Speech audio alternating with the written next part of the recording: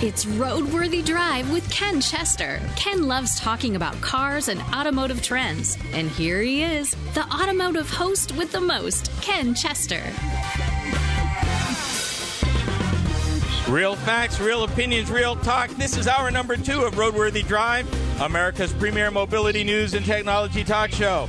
I'm Ken Chester, in studio with Jack DeLeon and Sasha Little of the RoadWorthy Drive crew. If it moves, we'll be talking about it. From pedal bikes to autonomous cars and self-driving farm tractors, we got you covered. Thanks for joining us. On deck for this hour, the development of a new automotive manufacturing hub, the most stolen car by metropolitan area, and finally, why you may have already bought your last car ever. As usual, we want to hear from you, and connecting with the show is so easy. Call or text me on the RoadWorthy Drive line, and that number, 872-222-9793. If email is more convenient for you, my address is ken@roadworthydrive.net. Either way, we'll hook you up to the show. In studio for hour number 2 are the other members of the RoadWorthy Drive crew, the bright and brilliant Sasha Little, and the show executive producer and all-around good guy, Jack DeLeon. How we doing? I almost feel like a superhero. Good.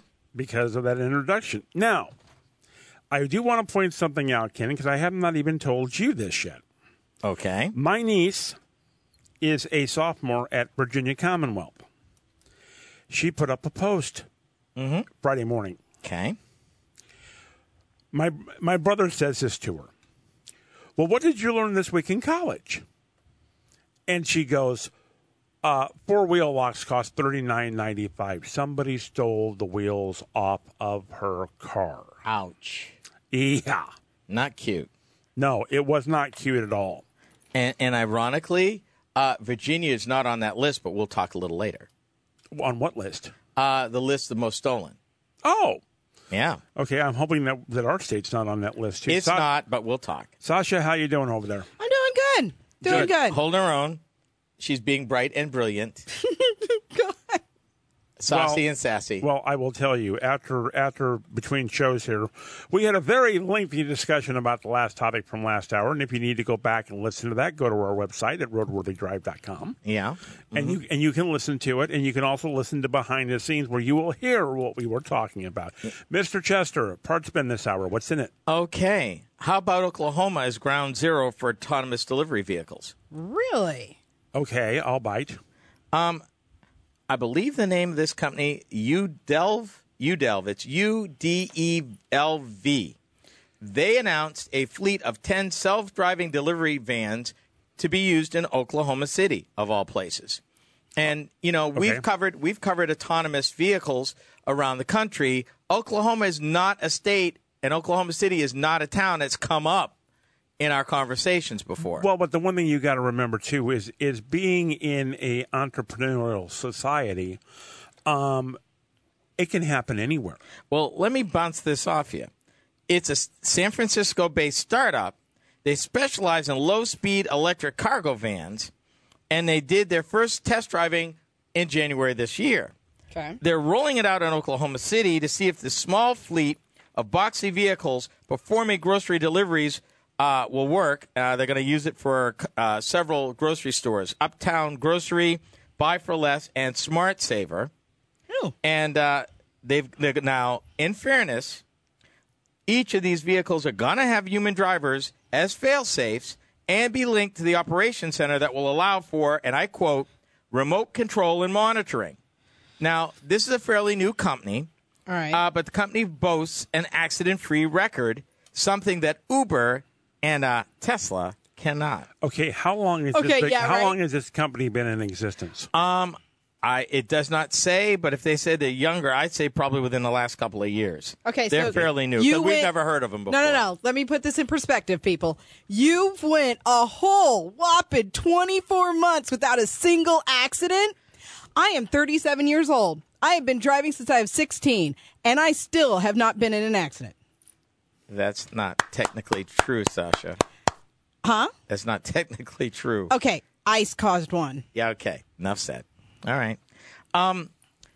Their quote from their CEO, UDelv's ATVs, what they're calling them, are separate to the class of vehicle. Oh, wait a minute. Wait a minute. There we go. Okay. Yeah. Let me. No, I didn't read this right. Okay. They were responding to the accident by Uber back in May.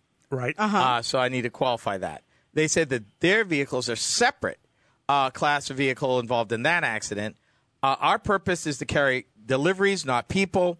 This means they don't need to go as fast as public transport vehicles, can handle situations differently, and their quote, will always prioritize human safety. That's what they said. How top speed does this vehicle go? When they're saying low speed, now they don't say the speed, but to me, low speed means 25 to 35 miles an hour.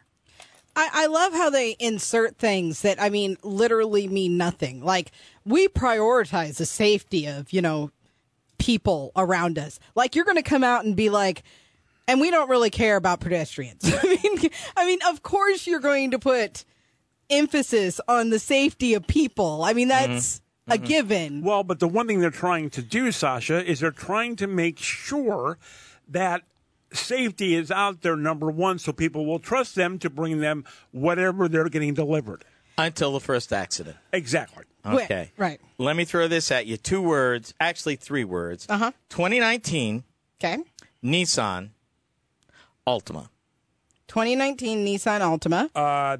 Is it all electric? By the look on your face, I would say this is bad news. Not necessarily. Okay. It may be good news for them.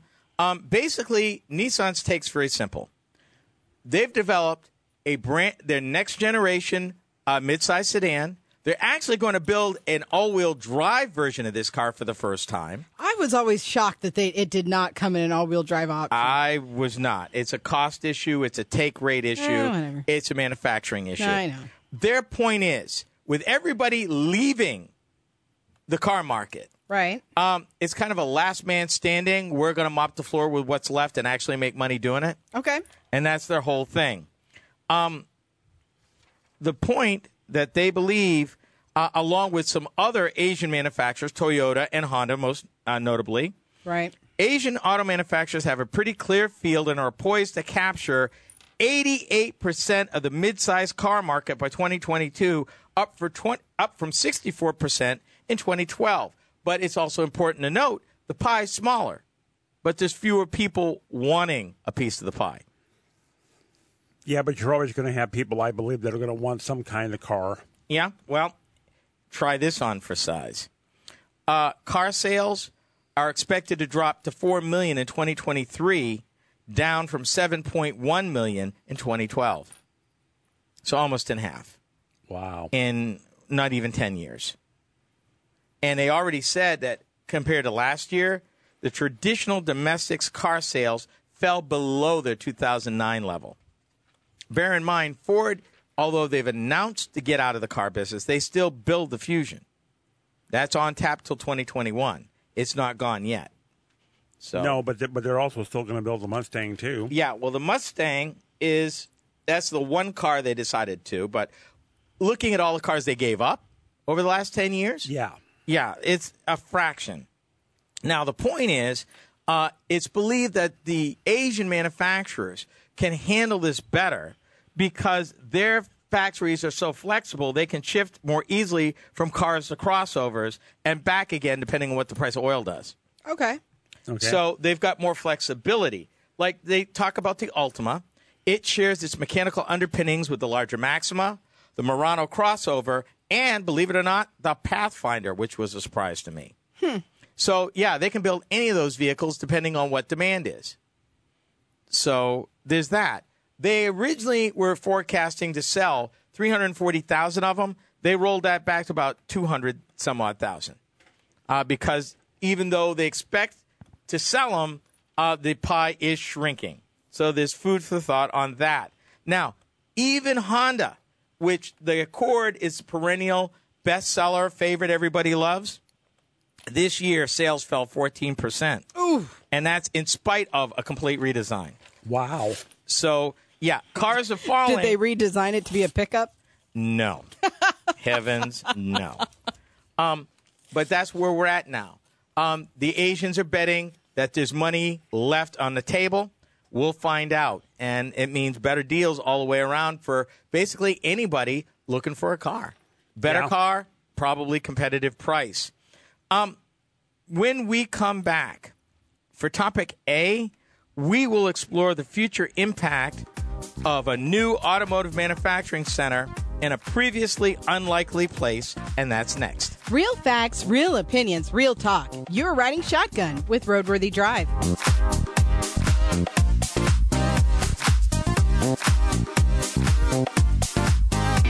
Go to RoadWorthyDrive.com to check out Ken's blog. Listen to past shows and the times when you can see the show on Facebook Live.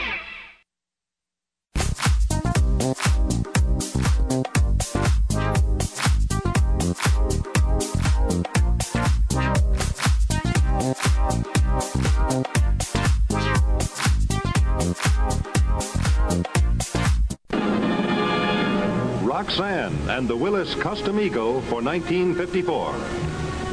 And here is the beautiful automobile that car experts themselves think is the most exciting automobile of the year, the 1954 Aero Willis, the one really new car in America. You can see all four fenders from the driver's seat, and you can go around turns without that uncomfortable sway and roll. And test prove with overdrive that you can cover up to 500 miles on a single tank of gas. But the big news this year on Aero Willis is right here under the stylish sloping hood. More power, 27% more power. That means more power per pound of car than the largest selling cars in America. In modern style, economy, safety, and now with more power, you can really step right out in front in your new Aero Willis.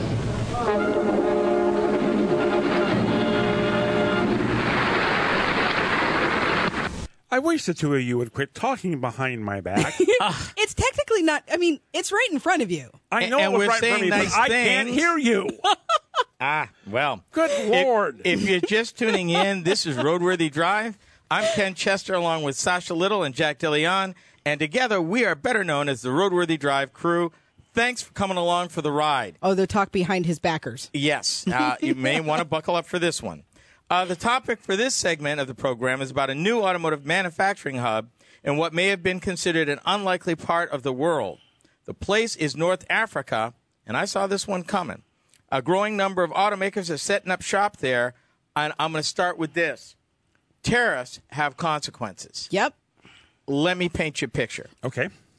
I always knew Please use pastels. that the way that economy works, as a country starts and develops a manufacturing base, and the wages get higher, they create a middle class, the standard of living raises. It forces other low-cost or commodity products can no longer be profitably made there. Yep. So manufacturers will go to another low-cost country, repeat the process. Yep. Wages rise, then they move it again. I knew that after China, there would be another one. To give you an example, if you go back in the 1970s, we were talking about Japan. In the 1980s, early 1990s, we were talking about Korea. Now we're talking about China. The next place is Africa. Why? Low cost. Lots of raw materials. And the best way to stop a civil war is economic development. Yeah. No, that's true. Yep. So here's the thing. The countries there, namely Morocco, for one, said, you know what? I had forgotten. If you're going to sell here, you got to build here. And that was us in 1982. And see, when I brought that up in first hour, that was who I was thinking of, was because I had read that Morocco had made that point. And it brought up an interesting, like what you're saying. I mean, there are, rather than paying, three sets of tariffs, if they produce in Africa, they only have to pay the one. Yeah, but here's what they're already doing. Not just Morocco, but Algeria is doing the same thing. I did not read that Algeria was doing they it. are. They've required nearly all new cars sold in the country to be produced there. Amen. Volkswagen's already built an assembly plant. Good for them. Morocco used to be the only hub in all of the African continent. Okay. Was South Africa. Oh. Due to apartheid and all of that, a lot of the companies pulled out. South Africa used to be ground zero. Even Ford was there over 100 years. Morocco has already overtaken South Africa in volume. already. Wow. Now, also they are already supplying European auto factories. Ford, namely, their high-tech plant in Spain, comes from Morocco. Parts. So, let me go a little further with this. Volkswagen didn't stop there, and I'm not surprised. I named these two countries. They're opening plants in Kenya and Rwanda. Yeah. Rwanda surprises me. I was just about to say that, Jack. I'm with you. I'm not surprised. Aren't we still dealing in a civil war there? You know, like I said earlier, fastest way to stop war, economic development. So they're making a bet that they're establishing a, what would you say, like a industrial hub. Well, and a permanent source of income, and they are thinking by establishing that. Now, are they providing? And they're not getting in all that. All they're doing is reporting. I know what you're going to ask me. I really do. You're going to ask me, are they providing this, that, and the other for the employees? No, I don't know that. Okay. But I will leave you with this. I would have to ask the question. Security. Are they providing security? Yep. Security is an issue. They acknowledge that. But also remember, you're not just building an assembly plant. You're building an entire logistical infrastructure. Steel, raw materials, metals, everything that goes into logistical companies, suppliers, all of that comes with the factory. So you start multiplying that in an economy. And you build a hub. You get 2 or 3 automakers together. You've made it economically feasible for suppliers to move in there that do business with all of them. Right. And what my thing was is that I was wondering if they were going to build like a community, complete with the houses. So they that didn't way get everybody... in all that. Okay. I was just curious. I knew you were going to ask that, but they're not getting into all that. Okay. Right now, they said the market across all of Africa is 59 million vehicles. Ooh. They expect it to go to 90 million. Ooh. And that's still nothing considering there's over 60 countries down there. Wow. Now, you want another, still blowing your mind? Try this on for size. Since 2011, foreign direct investment rose from $5 billion in 2011 to $12 billion by 2016, largely driven by the automakers. Wow. Now, having said all of that, think about this. Is it a stretch? With the new tariffs that may be, and still, in fairness, full disclosure, Congress does have to approve them, and there's no guarantee that they will. Right. But let's just assume for a minute the tariffs between United States, Mexico, and Canada are approved as is, particularly with that $16 kicker and that 75% U.S. kicker for content. Is it a stretch that if you were building at the lower end of the market, that you would need to move things to a country that you don't currently charge tariffs in or out of to supply other countries, even into Mexico or even into the United States? Because what you're going to see, automakers are looking at, even right now, the flip side of this story is moving engine and transmission facilities here, but we're talking BMW, Mercedes, high-end cars that can afford to do it. If you're at the low end, you can't. And if you're not paying $16 an hour in Mexico, and most aren't, then you're going to have to look at, if I'm going to sell a small car or a economical car that is at the low end of the spectrum below $25,000, I got to figure out a way to do it. And if I do it, I'm going to Africa. Well, and see, the U.S. hasn't figured out how to make a profit off of a small car anyway. Well, I mean, we've talked about that. But you can't. I mean, there's just some things you're not able to do. It just can't. And that's not feasible. And that's fine. But you also need to create a situation where you want to bring jobs in. This is called unintended consequences. Africa saying, sure, come on. Come on. We'll make it possible. We'll guarantee your safety. Come on and, do something. Which is what I was saying. They'll take it to another country where they only have to pay one set of tariffs or no tariffs. Or no tariffs as opposed to 2 or 3. Yeah. Food for thought will continue on that subject. Next, what's the most stolen car in America? Hint, it's not a performance or sports car. Is it the one you are currently driving? We explore that subject when we return. Real facts, real opinions, and real talk. This is RoadWorthy Drive.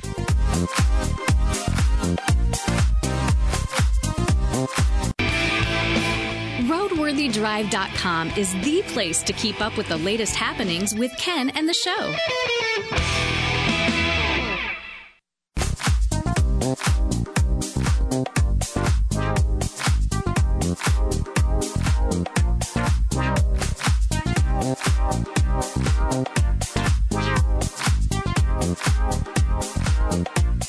Real facts, real opinions, real talk. Yep, this is indeed Roadworthy Drive.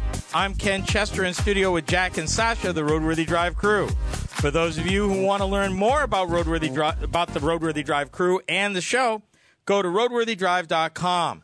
Clips of past shows, video of some of our past in-studio antics. Yep, it's all there. For those of you who are truly mobile, you can find us on Google Play, Blueberry Podcasting, and Stitcher.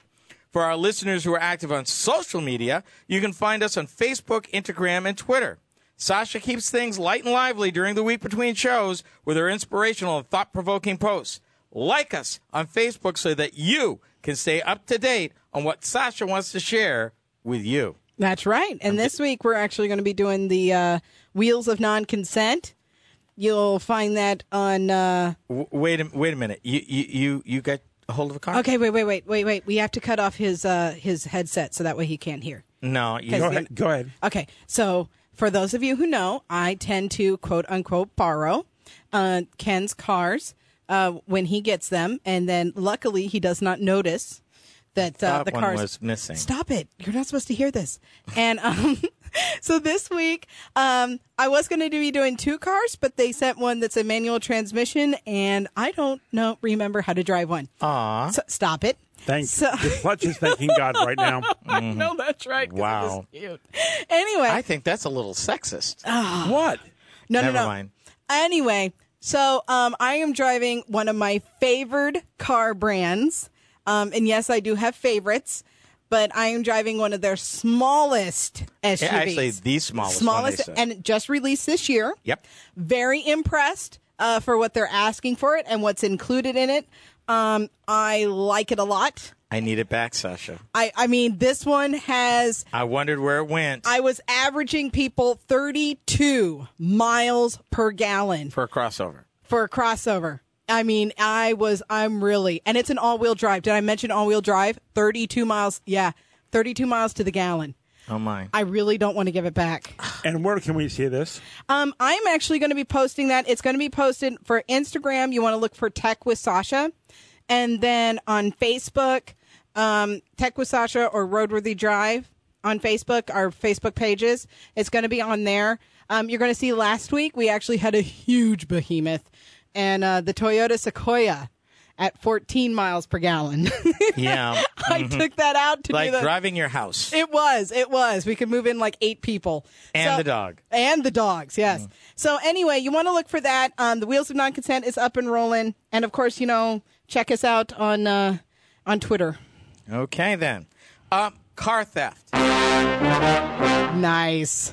It's still a thing. Believe it or not, despite our truck-heavy, SUV-loving culture here in the good old US of A, the number one vehicle that is stolen is a car. More amazing is the fact that it's a 20-year-old car. So what? Wait. You're saying that it's not only a certain make and model, but a certain year is the most stolen? Yes. And it's 20 years old? Yes. So that would have to mean, because, okay, Jack, we get a chance to guess. That would have but to... But hold that thought, because I want to get there. Let me get there, and then you can guess. I want to get there now. No. Trust me, folks, I'm shaking my head, too, but the website, securelife.com, has crunched the numbers to figure that out.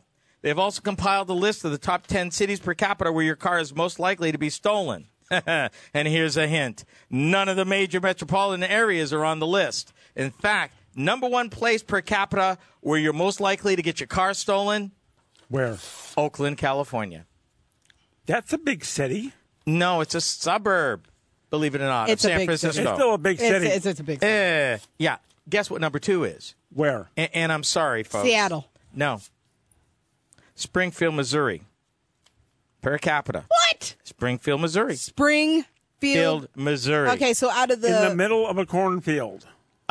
Low rising mountains. Where are you going to go? Yeah, really. Like, do they have like a... Let me read the rest of the list. Haywood, California. Richmond, California. Duh. Tacoma, Washington, south of Seattle. Okay. San Bernardino, California. Greenham, Oregon. Kent, Washington. And a suburb of Kansas City, Independence. Really? The home of Zardas. The home of Harry Truman. Thank you. Okay. Wait a minute. I got to throw this out because I got to get it. This isn't a talk show. This is a sports show. Wait a minute. Least number of car thefts. Number 7 position. Least number now. Least number. Wait, why is there only 7? They didn't do 10? There are 10, but I want to the one in 7th position is most notable. All right. What do you got? New York City. What? Yes. Well, but then again, let's also talk about there are people population, and it's very tight, and many people do not own a car. And the fact that you don't need a car with public transportation. Why did I just literally picture someone trying to steal a car and then getting stopped in traffic like a half a block later? Probably. Yeah. So that to get to where Sasha wanted to go. Okay, can we now take that off ramp? That's where because you were really okay. So we get to guess. Okay, 20 years old. Now remember something. Yes, what he said. Okay, most of the towns that have the problem are on the West Coast. So I'm going to guess it is a small little car that people were tricking out. That's what I was going to say. Because what do they call it when they lowrider? No. Where they break and drive. Oh yeah, the wheelies. Are you talking about burn rubber? Drifting. Yeah. All right, let me hit this. Okay, go. And you're wrong. Number 1 stolen car, Honda Accord. Wait, what? Who fixes up a Honda Accord? Number 2 stolen car, Honda Civic. Now that I believe. That one, because they number put the LED 3 stolen lights. vehicle. I'm going to still keep talking, and they like to trick it out like the. Are you done? Let him finish. Okay. Number 3 stolen vehicle. This is of it. Jack needs to know this. Ford F-150. Oh, I thought you said it was just cars.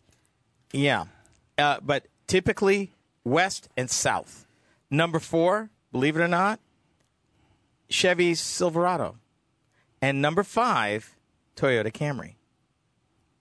Most stolen car. Wow. Now, to answer your question, oldest most stolen car, or basically last year, most stolen cars last year, in 2017, 1998 Honda Civic.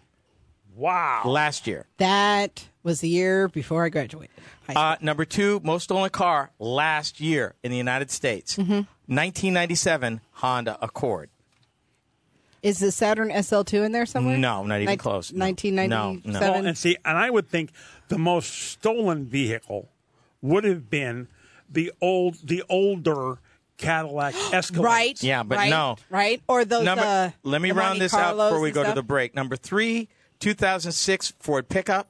Number 4, 2004 Chevy pickup.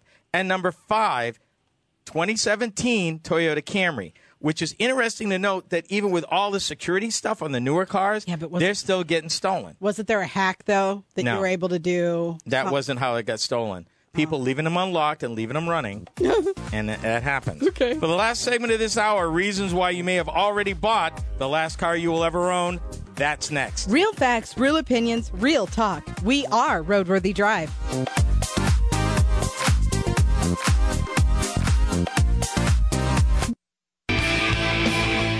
You're listening to RoadWorthy Drive with Ken Chester on the RoadWorthy Drive Radio Network.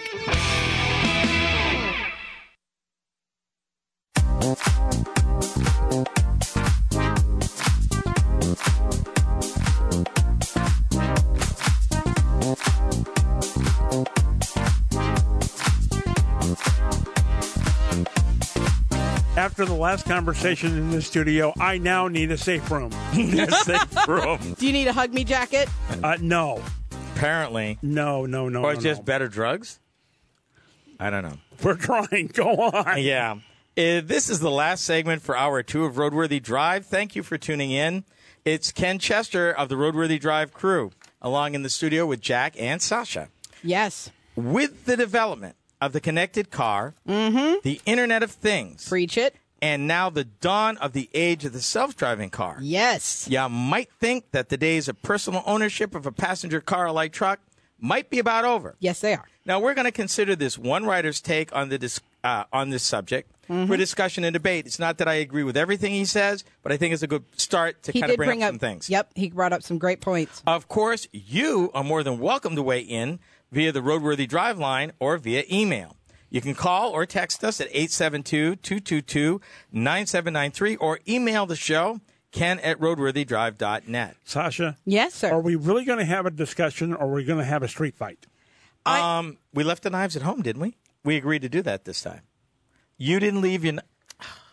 I mean... Boy, I read your email, woman. Yes. Anyway, my point is that I am looking to purchase a vehicle in the next year. Well, yeah, you just about have to. Right. Right. However, when I came across this article, I thought it was very pertinent given what we're talking about because he brought up a lot of good points. I fully intend that the next vehicle that I buy will be my last vehicle. I don't expect that I will trade it in for anything. I think that it will probably be parked most of the time, and maybe my teenagers might use it from time to time during that last bit of, where I'm paying for the service, but they don't necessarily pay for the service, and they might need to use the car. But as far as me owning a vehicle, no. As soon as it comes available and it becomes a thing, I will not own a vehicle. Couple of statistics to frame this in. The average vehicle that a person buys sits doing nothing 95% of the time. Yep. Average mileage, on average, 12 to 15,000 miles. Yep. And that is a year, by the way. Yeah, it is. That's funny. Now, let me start with the writer's premise. A growing number of tech analysts are predicting that less than 20 years we have all stopped owning cars, and what's more, the internal combustion engine will be consigned to the dustbin of history. Yep. He says, yes, it's a big claim. You should be skeptical. But the argument that a unique convergence of new technology is poised to revolutionize personal transportation is more persuasive than you think. Now, we've talked about the many pieces of it. Canvas. We've talked about Internet of Things. And have not heard any more about Canvas, by the way, there, Sasha. Canvas. What's going on with Canvas? Canvas is still rolling out. How do we know that? Because I follow them on Facebook. So how come we haven't heard anything? Because you told me that you were going to find me 50 cents for every time I said Canvas. Canvas? Ain't that up to about $3 now? I mean... No, $3.50. And that was the executive producer who was going to find you. Oh, yeah. Like put it in the jar at the edge of the table there, please. Wait a minute. Is that how we're paying for Christmas dinner this year? You weren't supposed to know that, but yes. Oh, so we're going to like those candy machines that are No, actually, we're going to McDonald's. Yeah, and that's a step up, actually, for us. The central idea that he proposes is pretty simple. Self-driving electric vehicles organized into an Uber-style network would be able to offer such cheap transport that you'll very quickly, maybe in 10 years, decide you don't need a car anymore. Now, we've talked about people who have actually got there. We talked about in, I believe it was either Finland or Norway. Yep. We followed a fella who in the course of a year, because of where they were at self-driving cars and electric cars, gave up his car. Yeah, wasn't that the one where he stopped driving it for a year to see how much it would cost him? And then from there, he went to... and then he just sold it because it was like not even, it wasn't even comparable. What he was spending to have other people drive him compared to what it cost him to maintain his own vehicle was like 3 times the amount.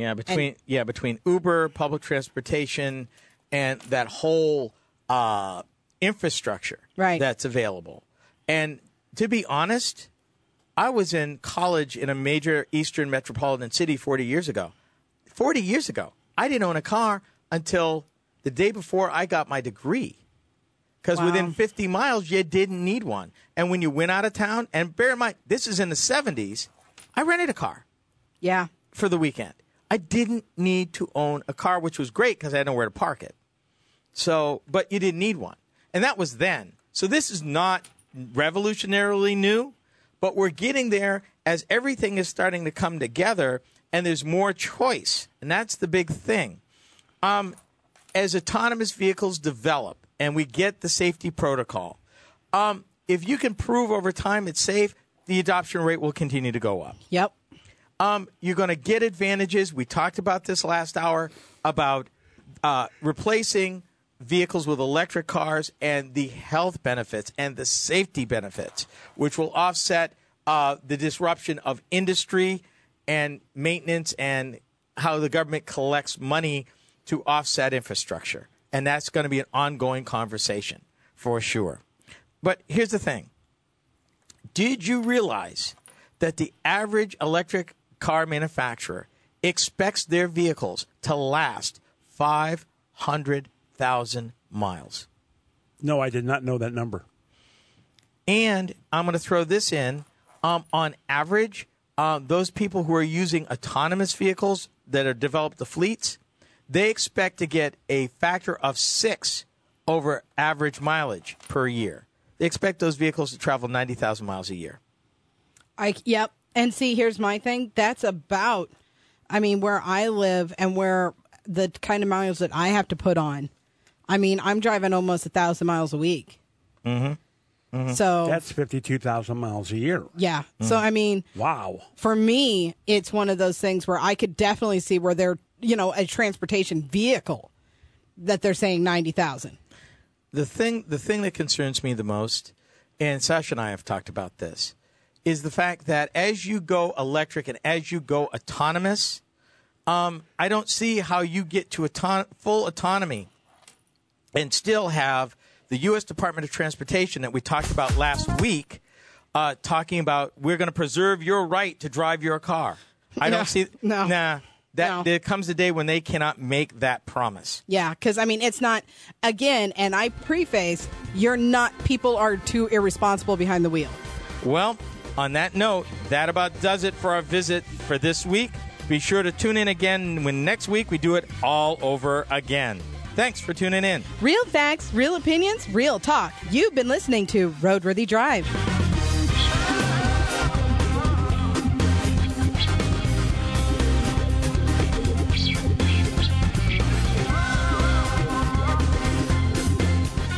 RoadWorthy Drive with Ken Chester is a copyrighted presentation of the RoadWorthy Drive Radio Network. Any rebroadcast, retransmission, or any other use is prohibited without the written consent of the Motor News Media Corporation.